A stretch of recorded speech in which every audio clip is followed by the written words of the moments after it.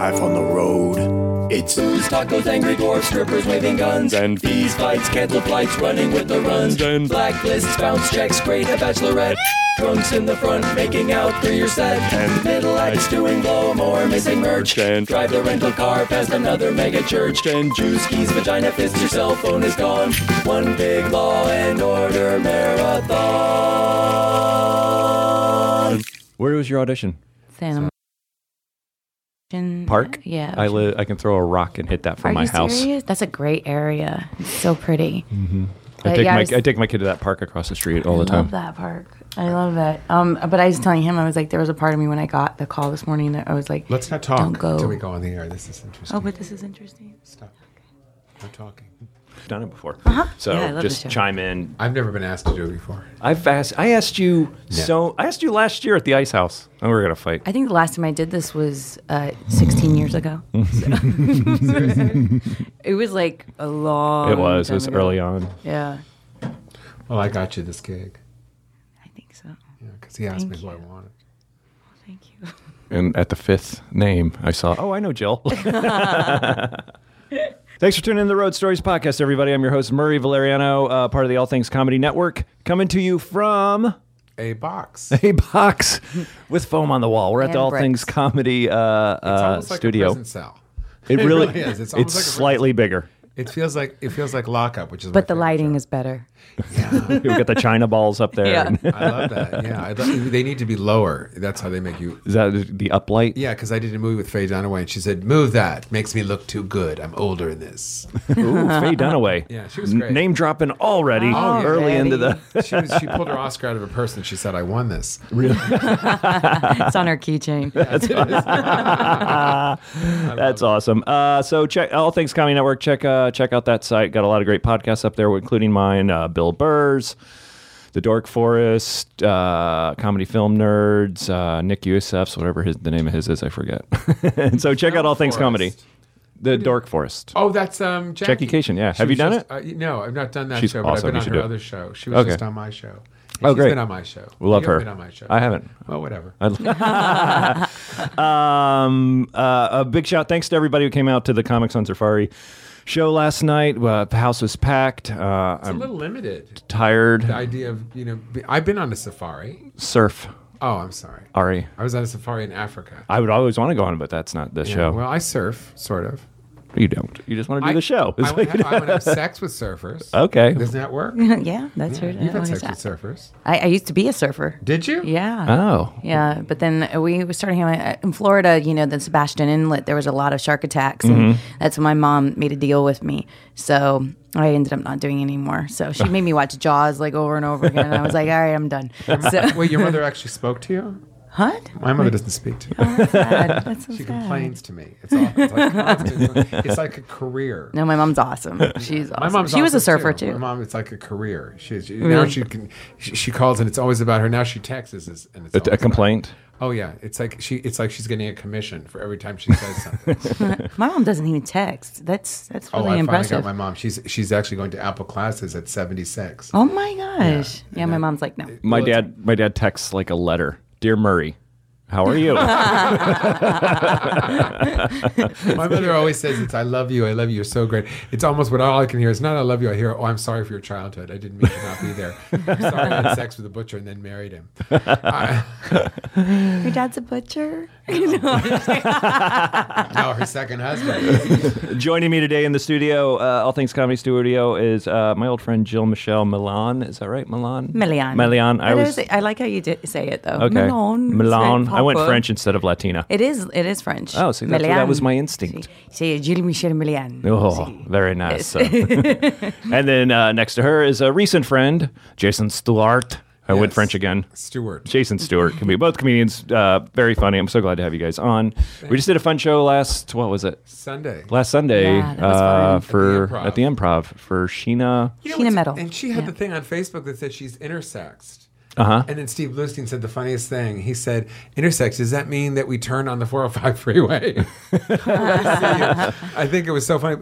I didn't know she was intersex. Or I don't know what intersex that was the is. question. I'm not even sure exactly what intersex is. Yeah, I don't. She is the best show on You mean bisexual? No, Oh. intersexed. What is that? I think that means you have more than one sexual thing. Wait, what? I don't know. If anybody knows, please. Yeah, I've never heard If intersex anybody before. knows who's listening to this, go to jasonstewart.com, STUART, and email me and tell me what it means. Yeah, I'd 'Cause I like don't to know know. what it means. I hosted the Real L Word podcast with Stamey and Tracy's, nice. the lesbian show. Well, and lesbians are not intersex. They're Well, lesbians. Gina's a lesbian, I thought. Well, I think she's bi. Okay, bi. I think she's intersex. Let's all gossip actually, about I know. her. No, she said it on Facebook. I thought maybe it's to all the comics and people that she knows. Thank you for accepting me for being intersexed. I have no idea I what thought that means. meant you have a penis and a vagina. Oh, I Oh. don't know. That's a hermaphrodite. Oh, okay. I think it's Yeah. a hermaphrodite. Intersex. hermaphrodite? maybe that I think means so. I don't know. Because it's got a fro, hey. More sex talk coming up after this. Sex on an intersection. Yeah. Oh, well, then I'm Sex intersex. at an intersection. Or on an interstate. But that was a fun show. That was a great That show. was It a packed. great. So much What a fun. great, I mean, everybody was so great. Yeah, Beginning everyone. to end. Yeah, definitely. it was excellent. Jason kicked it off in a great manner. Oh, thank you. Yeah. And then I left before Jill came on. Yeah, thanks a lot. I got a missed kid my now, man. 14 standing ovations. Oh, so, you beat the yes. 13, the record? Yes, I yes. missed the record? 17 for me. And, The That's improv record. We can start this off on a down note. Another comic died. who? Do you guys know Otto? George and Otto? Otto and No. George, I mean, I'm sorry. You didn't Greg know? Otto? No, not Greg Otto. Otto and George are a ventriloquist act out of New York. Did he die or the puppet? I think they both. One of them Wait, goes. did this just happen today? Like a couple days ago. Oh my A couple days ago. John Panette. John David Panette Brenner, died. David Yeah. Brenner. Yeah. I I worked was really with. sad about John Panette. Yeah, I know. I worked with him like 6 months ago at the Ontario Improv. Talking know, about they standing call- ovations. yeah. Oh, yeah. Every night, Thursday through Sunday. Well, that's Panette what was got a messed up standing is O. that they called me to, do his weekend last weekend, Uh-huh. and thank God I was already booked because imagine that, having to go in and do a show after he passes Right, away. right. Like I just couldn't. I don't know. There's a part of me that was like, I can't do it. Thank God I'm booked, so I don't have to really make a decision here. It's already made. You Yeah. know, oof, that's that'd be tough. Yeah.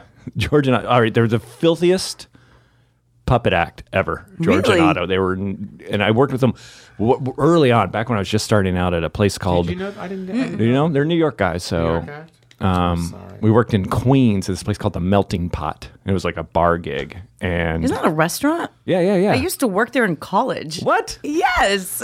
Right? It's in Queens, right? Yeah. Well, Or like- no, not in New York. I was in Florida when I Oh. worked there. I went Well, to the school Melting at Pot USF. is I think, a franchise. Yeah, it's a Oh, chain. okay. We Yeah. used to have one here. Yeah. Oh, yeah. But has anything ever happened to you? What's the worst thing that's ever happened to you in a bar? I can tell a great bar story.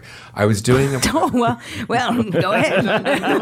Wait, well, let's see. Okay, doing stand up. All right. We're supposed to tell stories from the road. Well, road stories. This was, I was trying to segue into it really naturally, and you guys ruined it. I hate you both. Yeah, nobody saw that Not segue. the first time. Well, I was doing a show in Merced, California. Merced. In a bar called the Saloon, Silver Water Saloon, or Okay. something like that. And I'm doing a show, and the feature is on, and then there's a guy in the front row, and he's got his wife there. And this is when people could smoke. This is like over 20 years ago. And the feature is on, and all of a sudden this woman is coughing, and her husband is smoking, and she's coughing, and she has this asthma attack, and the 911 has to come, and the ambulance, and the whole show stops, and she's in the front row, so you can't hide it at all.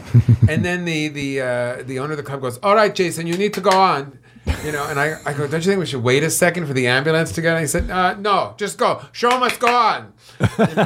So I get on stage, and the first thing I say is to the guy who's still there. I said, "Aren't you going to go with your wife?" And he goes, "Oh no, I paid for this." Wow. And then he starts to smoke again.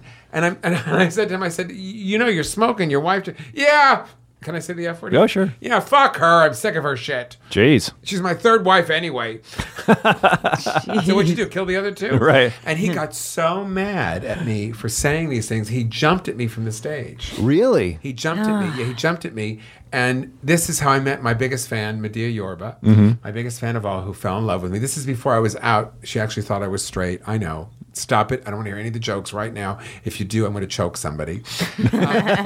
So she jumped. He jumps on the stage, and she stopped him. She was there with her boyfriend at the time, and she stopped him, and he pushed her down. Ooh. And then her boyfriend and they got into a fight. And this, and I thought, welcome to comedy. And that was one of my first experiences of having anything violent happen to me on stage. Oh, what about you? Anything violent? Yeah. Really? There is. I was in doing a show in Visalia, Where? California. Visalia? It's always like It's these always- little. It's on yeah. the way. It's between Yeah. San Francisco and LA. It's all these places. They used to have a string of one-nighters. Yeah, Okay. and they're great. You do like the Fox Theater or whatever, and it wasn't necessarily at the theater. It was the afterwards. Because I always like to and it's different now, but I used to like to always go and see the locals and what's going on. I love that stuff. When do you ever go to Visalia? So it's like, hey, I'll go to the local karaoke bar afterwards. It'll be fun.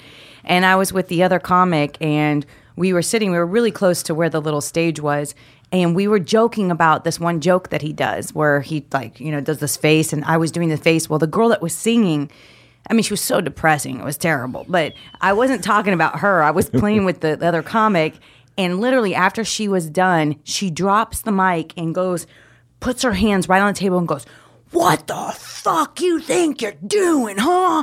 You're making fun of me?" And I was like, whoa, whoa, whoa, whoa, whoa. And there was a part of me that just shut down. Because she could have punched me. Sure. She could have totally punched me.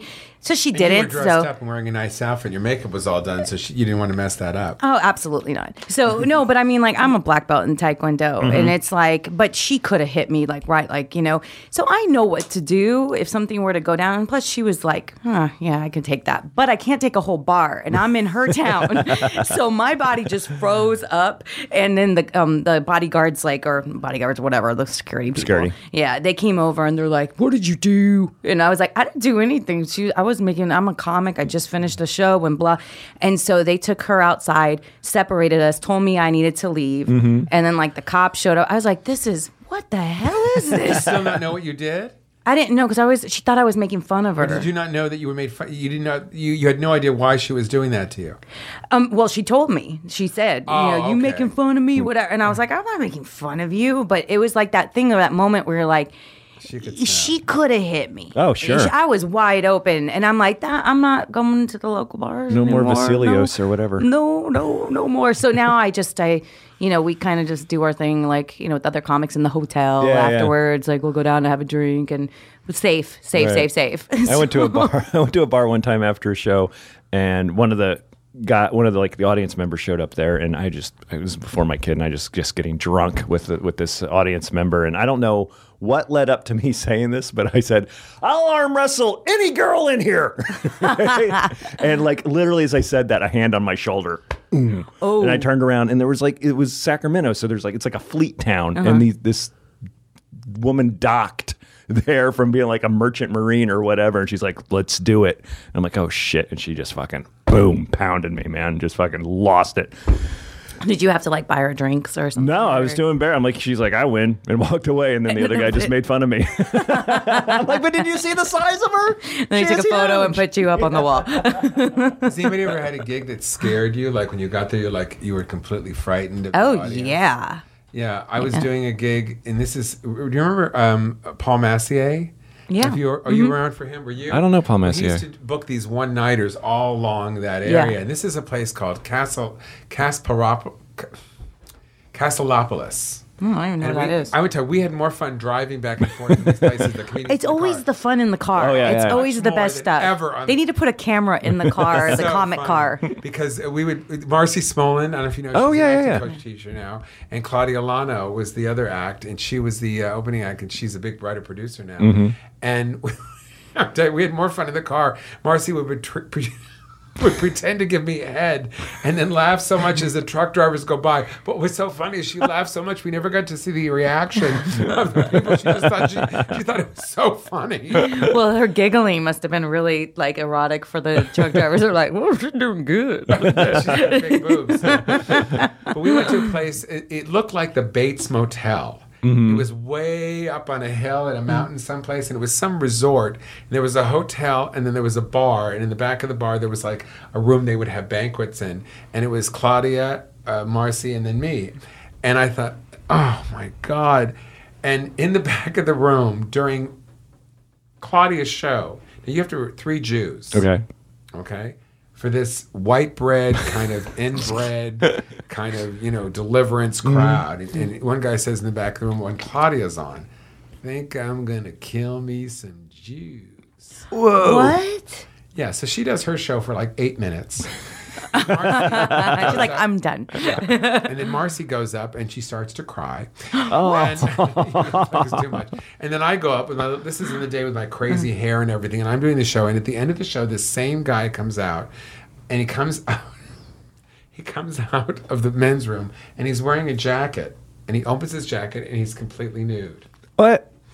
And the waitress says to the girls, as they're going into the women's room, she says, you guys probably don't want to go in there. Why? Well, the last girl was raped.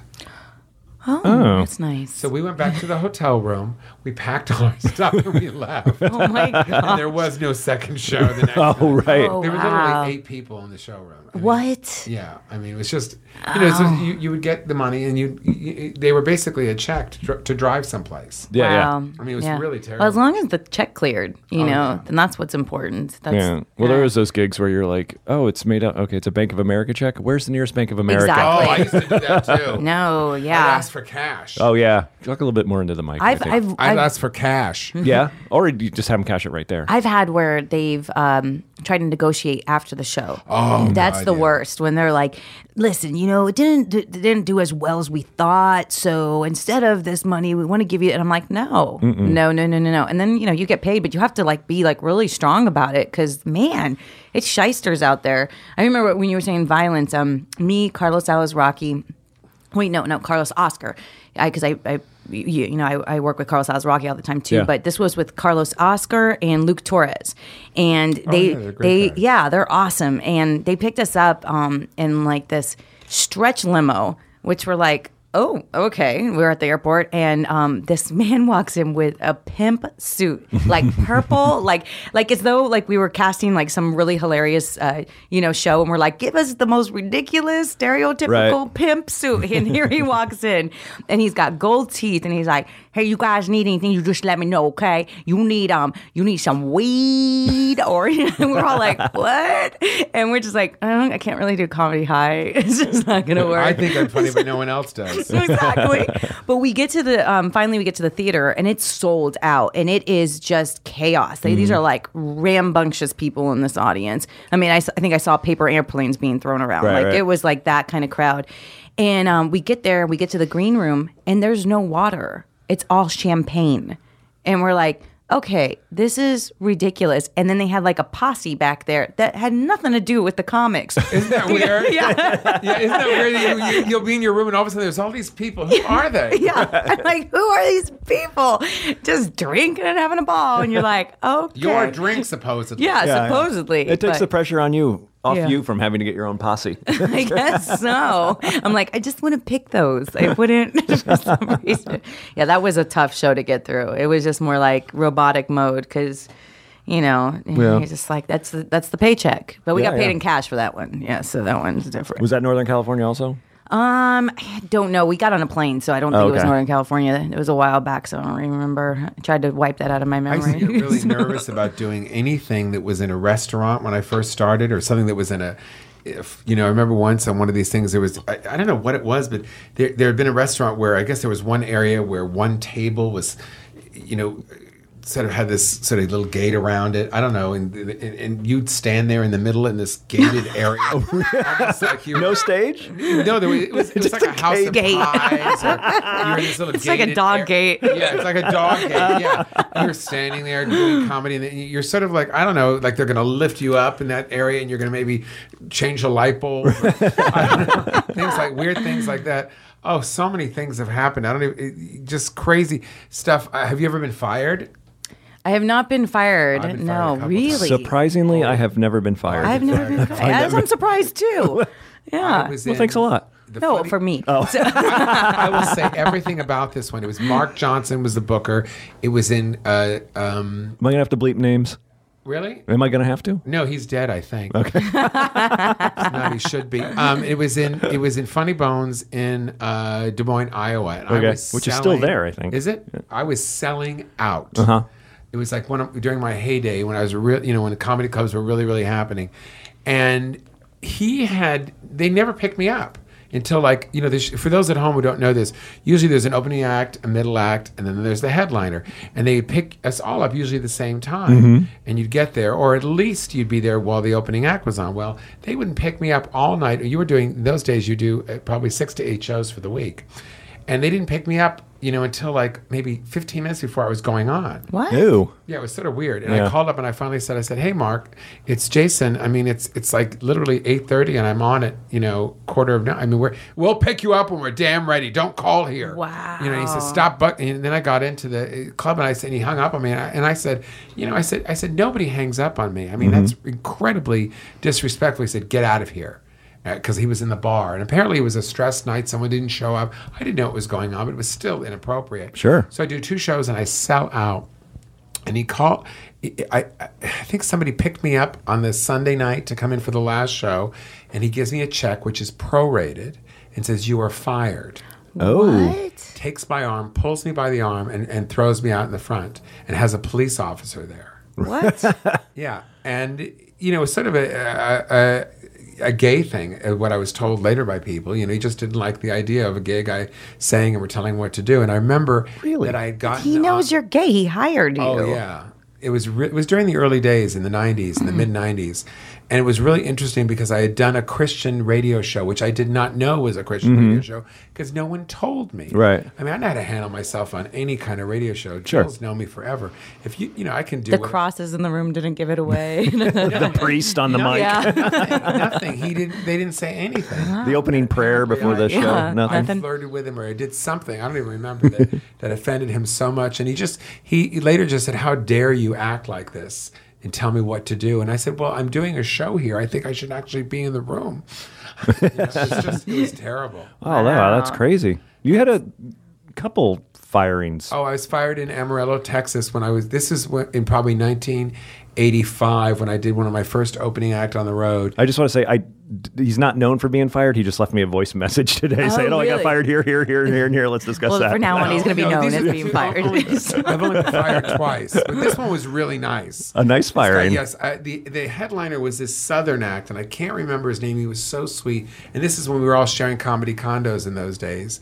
And after 2 nights, the owner called me on the phone. His wife just loved me, and I wasn't out then. I was closeted, wearing my leopard pants and my zebra jackets, and I'd spike up my hair. Because that's closeted. Yeah. Well, I danced in a circle because I didn't want anybody to know I was gay. And he calls me on the phone and he says, I just want you to know that me and my wife likes you a lot, but we're going to have to let you go. We're going to pay you, and we're going to change your flight.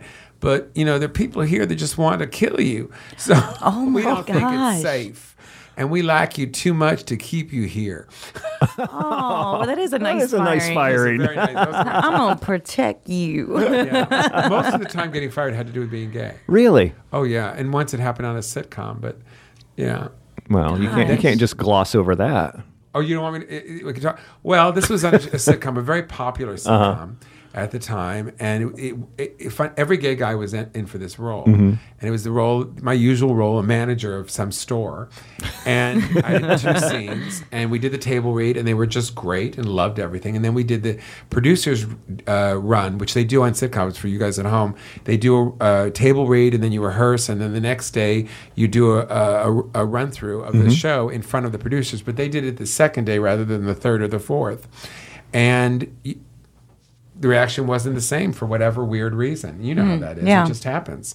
Usually it's because they've heard their jokes before. Sure, of course. And the director said, hey, that was great. See you tomorrow. And that was it. And I get a call from my manager that I'm fired, that they decided to go another way. But they never said, hey, do it differently. There was no direction. Or Who got rehired? Who took they your place? hired a real heavy-set fat guy. He was an intersexual. Yeah, there Yeah, was and they're sexual. Interstate sexual. Interstate having sex. And they hired someone that was physically completely different and, different kind of guy. And I later, and one of the stars of the show, who's really big right now, called me on the phone because we had known each other, and she said, "Hey, we all were so upset. It's nothing to do with you. The manager told me that." And then I heard 3 weeks later from the director that one producer got up, a hair up his butt, and didn't want a gay guy playing this part.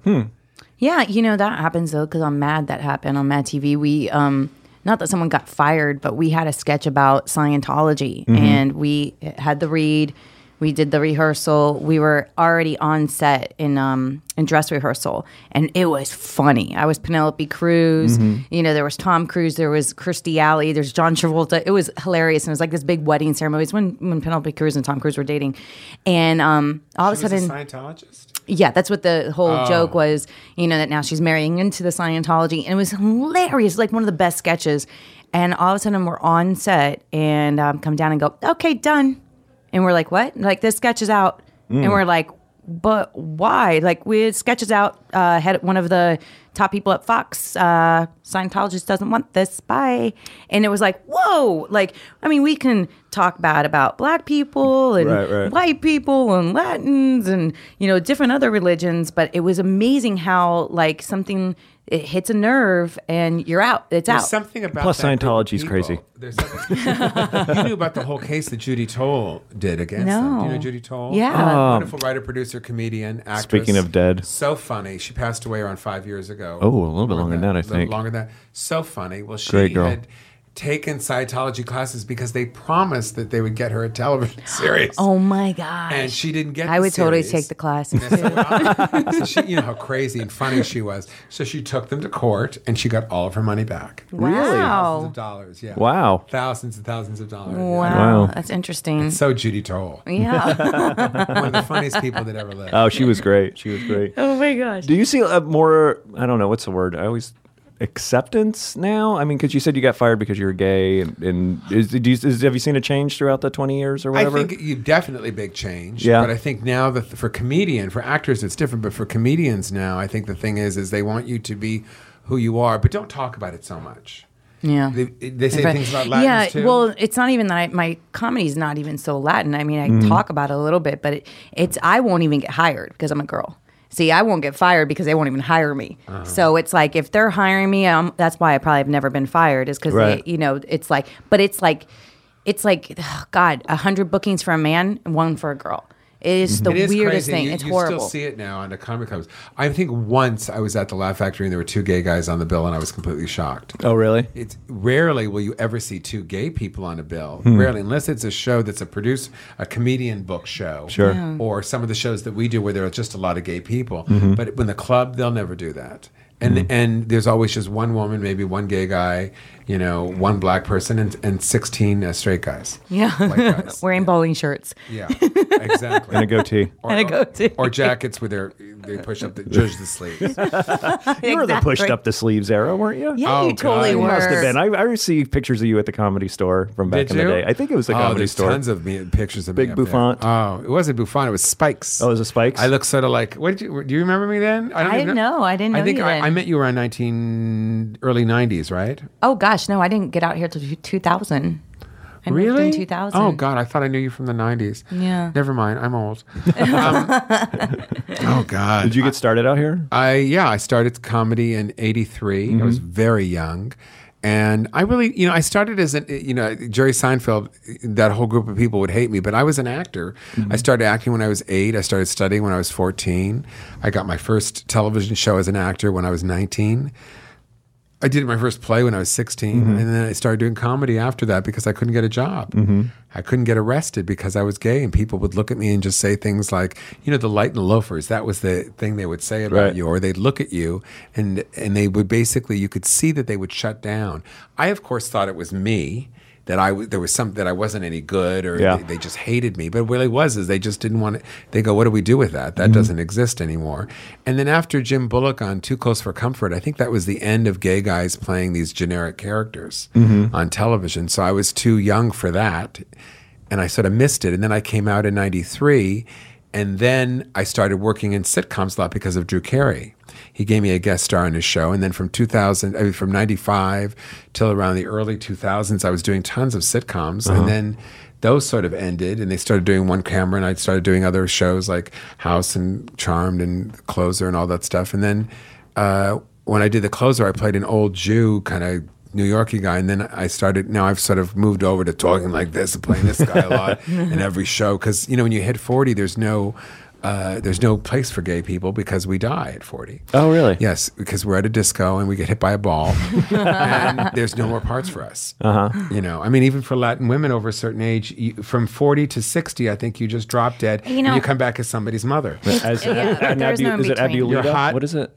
Abuelita. Abuelita? Yeah. Aren't you? You're like but- hot young girl, and then all of a sudden you come back later. Yeah, when you're that's why I somebody's have a mother. joke about that. You say, we go from a glass of wine like, hi, how are you, to whiskey and a cigarette like, I don't care who you are. But it's It does happen. But what's weird is that I'm Latin, but I look very European. So it's a very thank goodness what like are we have you? like Sofia Vergara and Eva Longoria opening up the doors more, because I walk into a room and they're like, oh, you're not Mexican. No. Get out, and it's like, oh gosh, so now it's getting a little bit more diverse of that. Hey, there's different shades of Latin, but still, I mainly go out for Caucasian roles because of that. And then I know when I walk into a room and I'm doing a Latin role, I have to put on a slight accent, because if not, they'll just look at me like, what are you? Oh, this has Latin Well, also, in the since you- breakdown, you please. change your hair is lighter, so you have a different look too. Well, I've changed my hair lighter because I'm getting grays now. So There's nothing wrong with that, girl. But still, it gives you I a like it. But it is interesting, and they will want women, if you are Latin at times, they want you to either really look like and to be some old crone,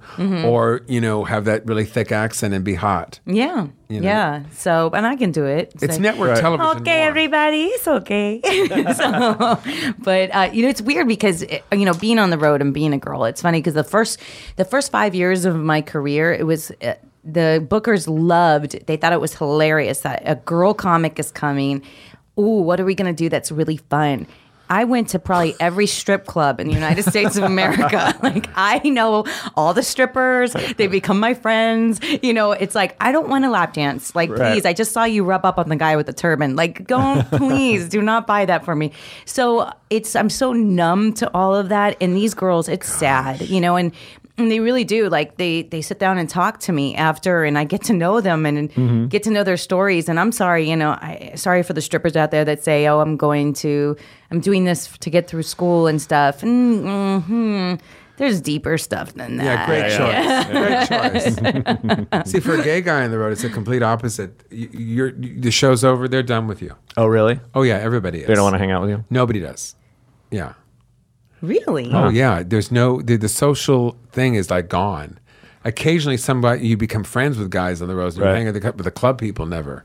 Maybe But is that not in your contract? Like, sometimes you have to go afterwards to the after party? Yes. Okay. Or what they do is they will take me to the gay bars in town. Like if I would get there now, like on a Thursday, because people will know who you are, and they'll Yeah. go, oh my God, he's in town, and it starts the buzz. especially if it's a small town, Yeah, yeah. it'll start the buzz. But used to be in the day, you'd be on the cover of the gay magazine, you'd have a pick of the week in their version of the LA Weekly, their entertainment magazine. There'd be a story about me in their paper. You do 2 or 3 radio shows, and you do their early morning, hello, Satch Morning Watch. Zoo, whatever. Yeah. Whatever it is. You do some, and you used to do all that, and you could sell out if you were funny and you know how to do radio. Yeah. But now it's so hard because it's all the press is on the net and everything is national. So to get something local that just these people are listening to is very difficult. It's become the social media. You have to find the people. How do you do it? It's very difficult now, isn't it? Well, it is a lot of your fan base for social media now. It's that loyal fan base that happens. Yeah, they're Media, the press doesn't mean anything anymore. no, it doesn't. It is that local booker, that one that's doing the hustle, the day to day, and getting those people out there and letting people know that the show is there and selling those tickets. Because if they leave it up to radio or just throwing it in the ads in the papers, it's no one. There's just too much media now. Like, Yeah. no Ads one's don't like- mean anything because Yeah. no one reads those papers Yeah, yeah. anymore. Nobody they'd much rather read and see what's going on nationally. It's much more interesting. Yeah. I think it is a problem. I'll be but happy if morning radio goes under. I hate it. I used to like doing it. I used to have fun. Yeah. Some of the guys were great. Yeah. They were just great, and they would have you on, and then you all the time. I did. Oh, there's one in St. Louis called Stephen DC that I used to do all the time. There was the one in. They had a lot of these TV shows that you would even do that where you would go. Did you do them all? I love that Bob and Tom one. Oh, Bob and Tom's great. They Yeah. scare the shit out of me. Oh, really? Why? Because Yokels? they're very they're smart guys. No, but they're very controlling. And until they got their TV show, they would go okay, and they would point who could talk and who could. Oh, interesting. Yeah, last time I did it was with Louis C.K. And it's before he broke, and it was I was thinking about I should put that show up online because their radio show became a TV show. Is it still a TV show? I don't know if it's still a TV show or not. I think so. Is it? Local. Oh, but it's locally? that. Okay. But it's bigger than local. It's just Midwest. But or it's something. all Midwest. Yeah. Like it goes everywhere. And it was funny because I need to do that show again because I got more like emails and people from that show about because I said I was single and I was like, oh well, here I am single again. Maybe I should go back and do this show because it was better than going like on those Match.coms or something. If you want to go to someplace in the Midwest and live, yeah. And at this point, I'll just fly them and ship them out. Yeah. So. For me, I'd be willing to quit the whole business and find a good guy. Yeah. Really? Oh my God, I could quit everything tomorrow. Ready to settle down, are you? Oh, I could quit tomorrow. Yeah. You ready to have a baby? Yeah, no children because I No. can't have kids. I have nice furniture. There is a part of me that could, if I could find somebody terrific. Are you kidding? That would want to take care of me. Yeah. Because I have agents in New Orleans. You can work anywhere as an actor, as a comic these days. Yeah, it's not the definitely. same world. Yeah. It just isn't anymore. But that's the key. You said take care of you. So I don't really need anybody to take care of me because I got all my money. I did it. I set myself up. So okay, sugar daddy. Well, my daddy taught me. During the times when you make a lot of money. Yeah. I mean, that you really comics don't. So you could totally go to the Midwest and pluck one up, like easily. They're all just waiting. I say go to the airport now and just hold up a sign that says Nebraska. That's the best way. You were saying that. That's Yeah, great. get 'em Go to the in. airport before anybody wrecks them. Exactly. Get them before. Pluck one up? Yeah, just pluck one up. Oh, pluck one up. I couldn't figure out what. Would you use that? He said pluck one up? No, I What? just I didn't register what pluck one up meant. Oh, plug it. Like just grab them. Okay, that makes sense. Put a little sound effect with it. It helps. Yeah, thank you. I grew up on cartoons, so I need. I think like a cartoon. So. You grew up in Miami, right? Yes. Where'd you grow up? Basically New Jersey and Tennessee. Oh, see, geez, that's like culture shock. I know. I was born in New York, but I was a year old when we moved to Los Angeles. Oh, okay. We drove across country in a Chevy. I was really short, so I didn't have a choice. And so for me, growing up in Los Angeles, I really, I was a big star when I was a kid in school because I thought of myself that way. Right. I raised myself to be that almost. I don't know about you, but I raised myself. I was preparing this whole to be a celebrity, and he was taking pictures of himself, signing as he's autographs. walking. Oh no, but it was more. It was more preparing than to that. be a fireman. It really emotionally. That's how I survived. Because as a gay kid, being beat up, and I was also bullied a lot and all that stuff. So when I got into show business, I never had been out of Los Angeles. I went to Oklahoma the first time, and I opened for Shirley Hemphill from What's Happening? And I was the opening act. Vince Champ was the middle act. Do you remember Vince Champ? Anybody remember that name? Yeah, it's because what's going on now? His name's been come back up. Why? There's another comic who's been arrested for sexual assault. Who? I'm not going to say on the name, but you can find it on the internet. It's all over the place. Why can't we say? Because I don't want to talk about it. Oh. Well, Vince Champ was the nicest guy to me. He helped me get all my first jobs. And, Okay. and he turned out to be a serial rapist. Yeah. And went to jail. 25 years or something? Yeah, like it was that in sort of jail? crazy Yeah. because I would never have known this. He would call me and he'd say, let's have chow. And he'd give me names of bookers. And Shirley Hemphill and the three of us were... in this show in Oklahoma, was my first gig that I ever had on the road. I was the opening act. I got $500 for 2 weeks.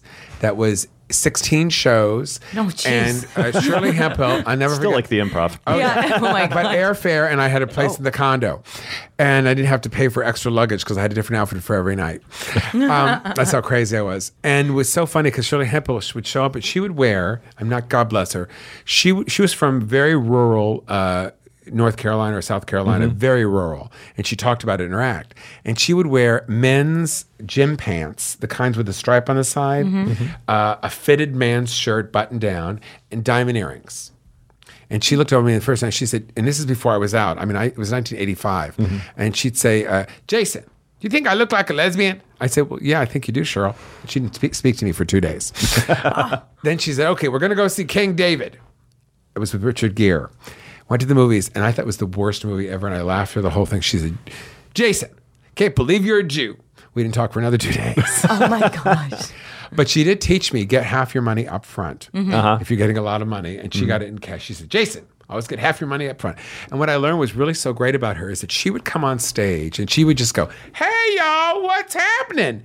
And the audience would go nuts. And I thought, oh, my God, this is what I want. This kind of, What's Happening was one of the biggest shows in the 80s. The power of television is so amazing. Not anymore, though, in the same way as then. But it is still in the comedy world, I believe. Like when I'm doing a show with someone that has a series that's on, it's like they don't really have to say anything funny. It's just they're kind of like, or they tell stories about like some stuff that But they have on to have set. some talent. And after all, there has to be some joke somewhere. Because I've seen them do it, and then all of a sudden they lose it like 15 minutes in, and all of a sudden people are going, well, he's not the same as he was on TV. Yeah, that is Jerry true. Seinfeld said you get 5 minutes of fame. Now fame. you Yeah. get 15. Yeah. But after Because that they're next so- they're 55 minutes or 45 minutes, you got to be funny. Gotta be funny. Yeah. After they give you in 10, 15 minutes, then all of a sudden they go, what the hell happened here? Yeah. Well, Carlos was so sometimes big. they're so I don't know. I always find like when comics have struggled and then they get fame, it's so different. Oh, yeah. But when they get the fame really fast, they walk off stage and say like no one's laughing, and they'll walk off stage and go, "Oh man, I killed it," and you're like, what? Like it's like delusional. Oh, yeah. Like I'm like, what part of killed it are they talking about? Like killed the people dead? Like they're comatose? Because I didn't hear laughter. Like it's amazing how they really believe that they did a great job. That always makes me uncomfortable because I'm like, wait, am I delusional? Yeah, exactly. Did I really? Does that set good or was that really suck? When they were You're fucking with clapping? my head. Stop. When they were clapping, does it mean opposite? Like, I don't know. Yeah, totally. Although there's another school of thought. Our friend Helen Hong. I love Helen. Yeah, she's great. Her thing is no matter if you have a bad set, come off with the attitude of you had a great set.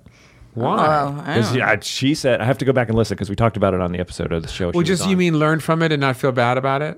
Just present like if you run into people at the bar, just like, hey, thanks. Right. Hey, Oh, well, yeah. It was fun. Thanks for coming. Yeah, we're gonna be here again tomorrow night. And all that. Of course. Yeah, you're not going to be like, that was horrible. I would love to say this That's what I do. on a radio show. Just drinking in I the do it corner. to other comics. I'm like, don't even talk to me. Right.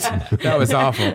Yeah. Good show. No, it wasn't. I'll talk to you later. Yeah. I Give me worked another in beer. Nebraska at the Funny Bone. I used to work for the Funny Bone a lot. I was a middle act for probably from 86 to 90, 91, and then I was a headliner from then on. And I was in an opener very long because in those days when I started, you would do comedy all over LA and you'd work on it for 3-4 years before you went on the road. And I had like a half-hour material, but I went on the road for like, I think 3 times as an opener. And then from there on, I was a middle for 7 years or something. And then I went to headlining and never went back. And that's just the way it happened. That was just my journey. And I remember I was working with Mark Roberts, who's now a big TV writer, producer. And he had this sort of really cool kind of, everyday guy kind of jokes. He was really, really funny, very smart. And then I would come on. I was a middle act before him with this crazy hair and, singing and yelling and screaming and all the crazy stuff I do. And I thought my job as a comic was to kill. No matter what. And I forgot that I was in a show with other people. It was 1990, I think it was, or 89. And I remember he was so mad at me. Oh, yeah. Because I was killing to make it really hard for him. And it had nothing to do with him as a comedian. We just weren't a good match. And I have tried to apologize to him for years because I always felt so bad because when I became a headliner, then I realized that that's not the middle's job. The middle's job is to set up the headliner so the whole show goes well. Yeah. There's certain comedians that work really well together, like Julie and I work really well together. There's certain people that do and certain people that don't. And who goes before you and who goes after you is very important. I think, though... Don't you think, in terms of the show? I disagree a little bit about that because there's a fine line between killing, because people think that just the laughing is killing.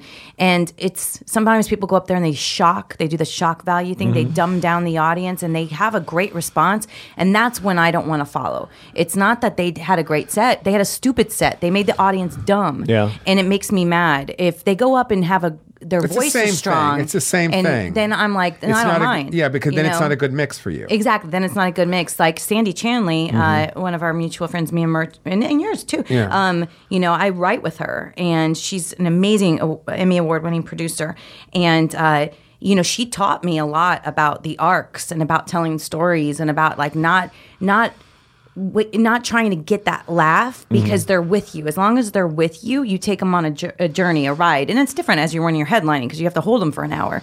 But it's okay to go down a little bit when you're absolutely, absolutely. And that was scary for me. So because I used to always be about I need that immediate response. I need that immediate laughter, that gratification that I'm doing well. And so now I have a totally different viewpoint. Of those middle acts that just come in and they shock and dumb down the audience. You're just like, oh, come on, man.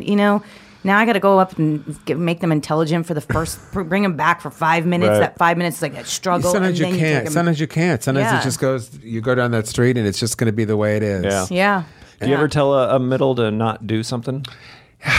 That's a hard thing. If we're working there the whole week, it is hard because I don't like to do it. But I don't like to do it because I don't think it's my place. But I will say to whoever who's working with me, what kind of an act? I say I don't want dirty. I don't want this. I don't want that.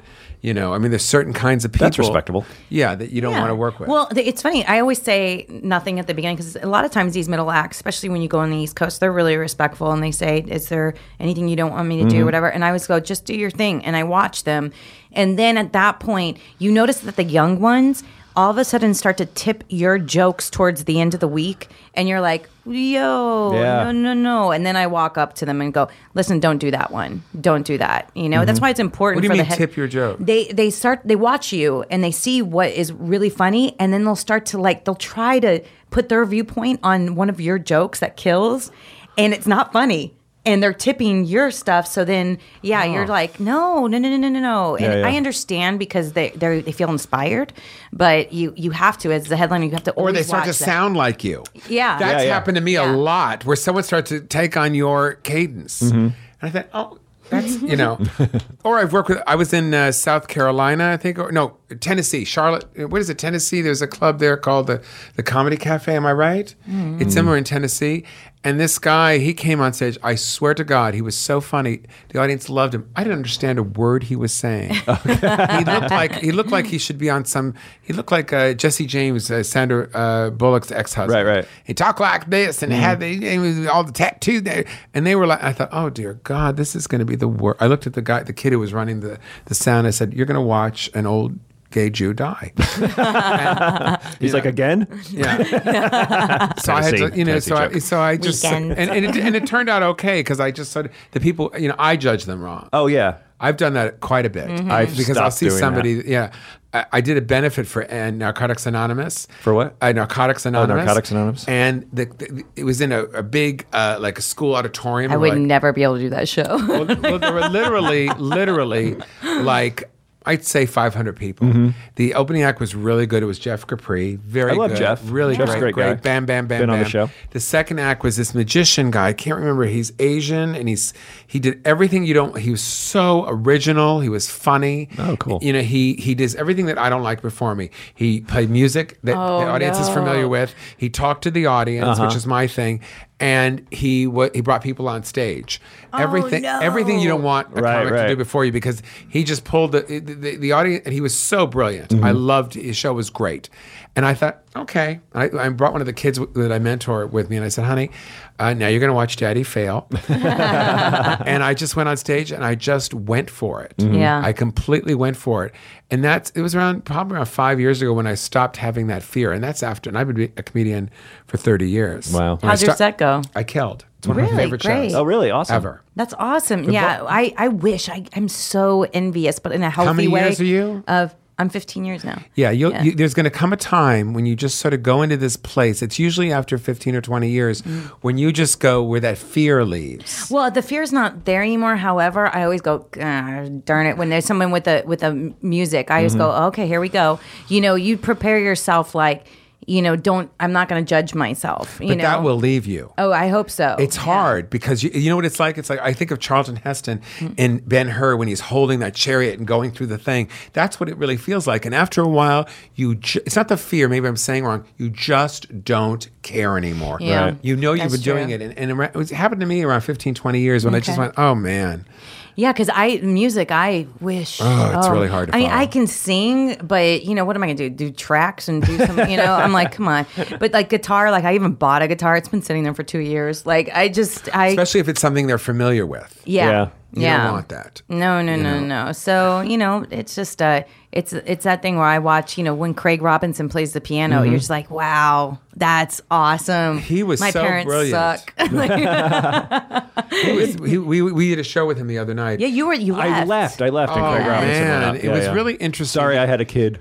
Whatever. Well, she has a dog. But he did something really fascinating because, when you're as famous as he is, and he's not just famous, but he's famous in the comedy world for doing comedy movies with a certain persona, he came up and he was doing this little whisper thing. And he pulled them all in. And then he completely turned it around and did all this stuff with the piano. It was really quite lovely, I thought. Oh, he's a good person, really off stage. And I've known him for years. He's a really good guy. Fame doesn't do, anything to him. It doesn't adjust his persona. I think sometimes fame makes you worse, but I think sometimes it makes people a better I think person. it makes you more who you are. So I think, when you're a good person, it just makes you a better person. And, if you're shitty, then you're going to be a big old asshole. Oh, I guess so. If that's who you are, huh? Yeah, totally. Kind of like cocaine.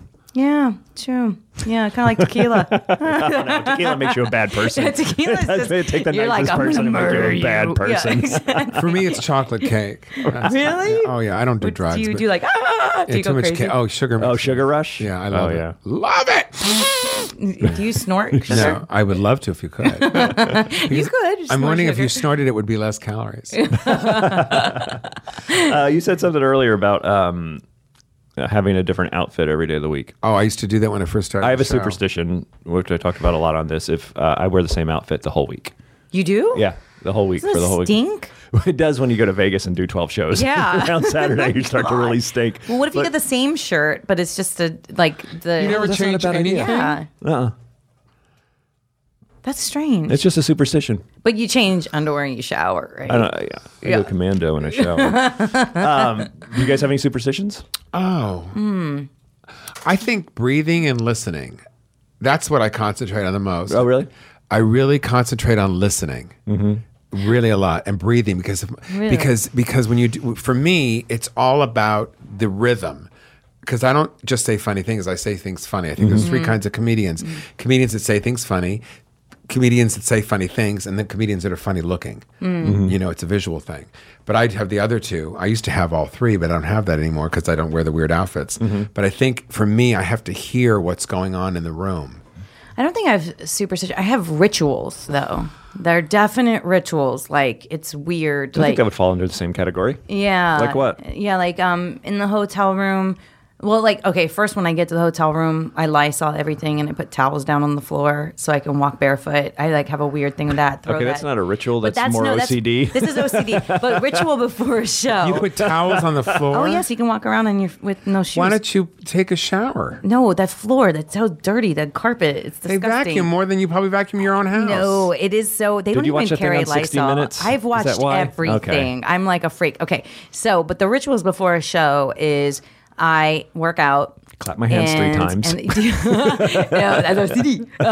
And then I go over my set. I listen to the set the night before or the last, the current one. Listen to the whole thing. Go over my notes. Go through my head. Go in the shower. Go through the beats of the topic or whatever. And that's my ritual. And then I sit, and then I have. I usually try not to drink until after the first show because if we have 2 shows, because I'll have 1 glass of wine or something like that after the first show. But I try not to. I try to keep a clear head always for the first show, because if I have a glass of wine second show, it's like, woohoo, I'm the lightweight. I cry. You do? I cry a lot, and I cry, and I don't do any of that. You don't do any of that? No, I'm terrible, but I'm also God. I'm this close to being dead. I'm a neurotic though. If someone's on the road with me, if a friend came, I literally go, you have to leave at 6. Oh yeah, go somewhere. Yeah, Oh no! I'll do that when my wife comes to a show with me, like at Melrose or whatever. She's like, "What time are you leaving?" I'm like, "You have to be ready at 5:30. I don't know when I'm going to leave, but you have to be ready because we'll just be sitting there. I'm like, I got to go.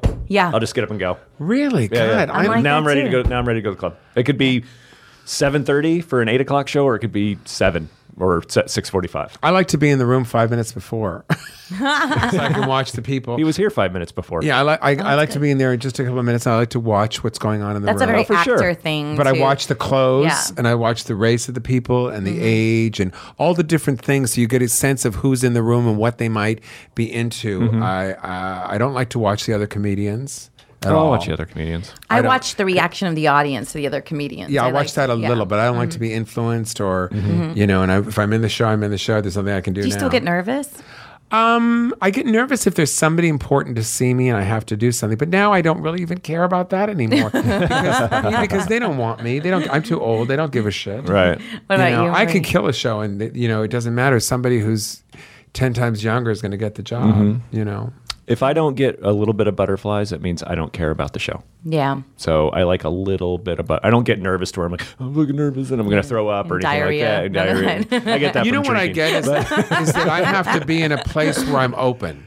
Yeah. I have to get into a place where I'm open. So what I do is I sort of pray about that. Just open myself up to being in the moment. It's the same thing as an actor because I don't know what's really going to go on. I mean, you can go in and do all the shit that you do, and then you could kill or bomb. Yeah. I mean, it doesn't. It's just the way it is. There are times that I rarely bomb now because I have skills, but there's some sets that are better. I'm sure same for you. Yeah. And if you do bomb, it's like, oh, what the fuck happened? I remember Right. there was a Right, night right. at the Laugh Factory in Long Beach, and everybody's bombing the whole night. I thought, I'm not going to. It's them. It's not me. Right. And I get on stage, and this, it's a small crowd, and it was just like they were not having it. Wow. You're at a comedy. That's why I never understand. You're at a comedy club.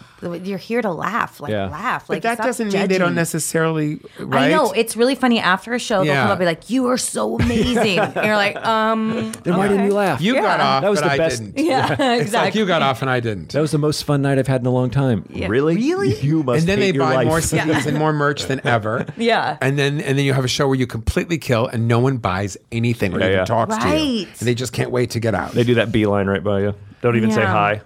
Oh my gosh! One time, me and Carlos Alazraki were in Kentucky during the Kentucky ice storm, and the place, all their shows were completely sold out. And I think it's because there was no heat, and we had heat, so everybody came to the shows.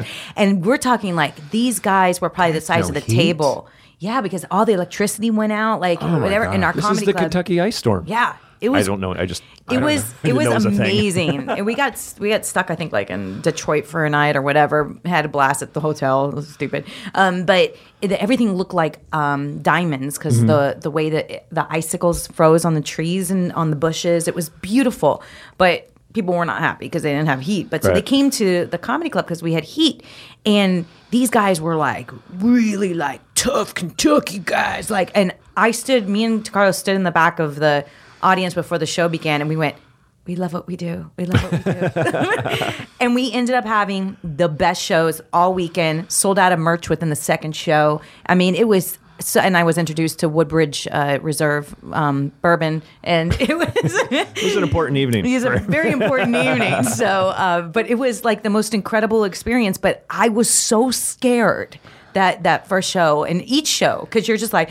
oh my That's the way I gosh. felt about the Narcotics Anonymous. The whole audience looked like they were the cast of Lockup. But I mean, and then you when I noticed is that when that happened is that you can't always judge everything that you think you know can go out the window at Yeah. times. Yeah. Yeah. It really can. It really can go out the window, and you just have to breathe and listen and not compare yourself to other people. That's one thing I really learned too. And it keeps hard. it exciting.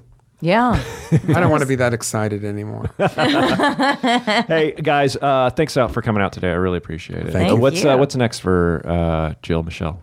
Next for me, I got a new podcast. It's called awesome. Playing Nice with Ida Rodriguez. And that is, you can get it on iTunes right now, which our first episode it just went up. We don't plug other podcasts. All right, well, I'm going to plug mine. So you don't have to plug it. I'll plug it. I'm kidding. And then also I'm working on a couple of projects, so everyone keep your fingers crossed. But you can find me at jillionline.com. Twitter is at jillionline. Instagram at jillionline. Jilly. Yes. Okay, awesome. I know Yes. Jilly with a G. Jason Stewart. Really? That's Gilly. Go to jasonstewart.com, Stuart. You can find out where I'm playing, what I'm doing. I also have a podcast every Tuesdays at noon called Absolutely Jason Stewart on T Radio V, which you can find on my website. And I have a big movie coming out in August called Love is Strange with Alfred Molina, John Lithgow, and Marissa Tomei. Awesome. And a couple other movies that I don't know when they're coming out, if they ever do. I danced with Marissa Tomei one time. Did you? Did you? Oh man, Isn't she sweet? She was, and I was in love with. I fell in love with her on the. And I'm like, I can't believe Everybody I can't believe does. I'm gonna get her number. I'm gonna marry Marissa. The dance ended. Pew, God, Out. just never and never saw her again. I was like, Where were you dancing with? And she took your wallet. Damn Latinas. You have her Screen Actors Go card, right? Rosie Perez's house.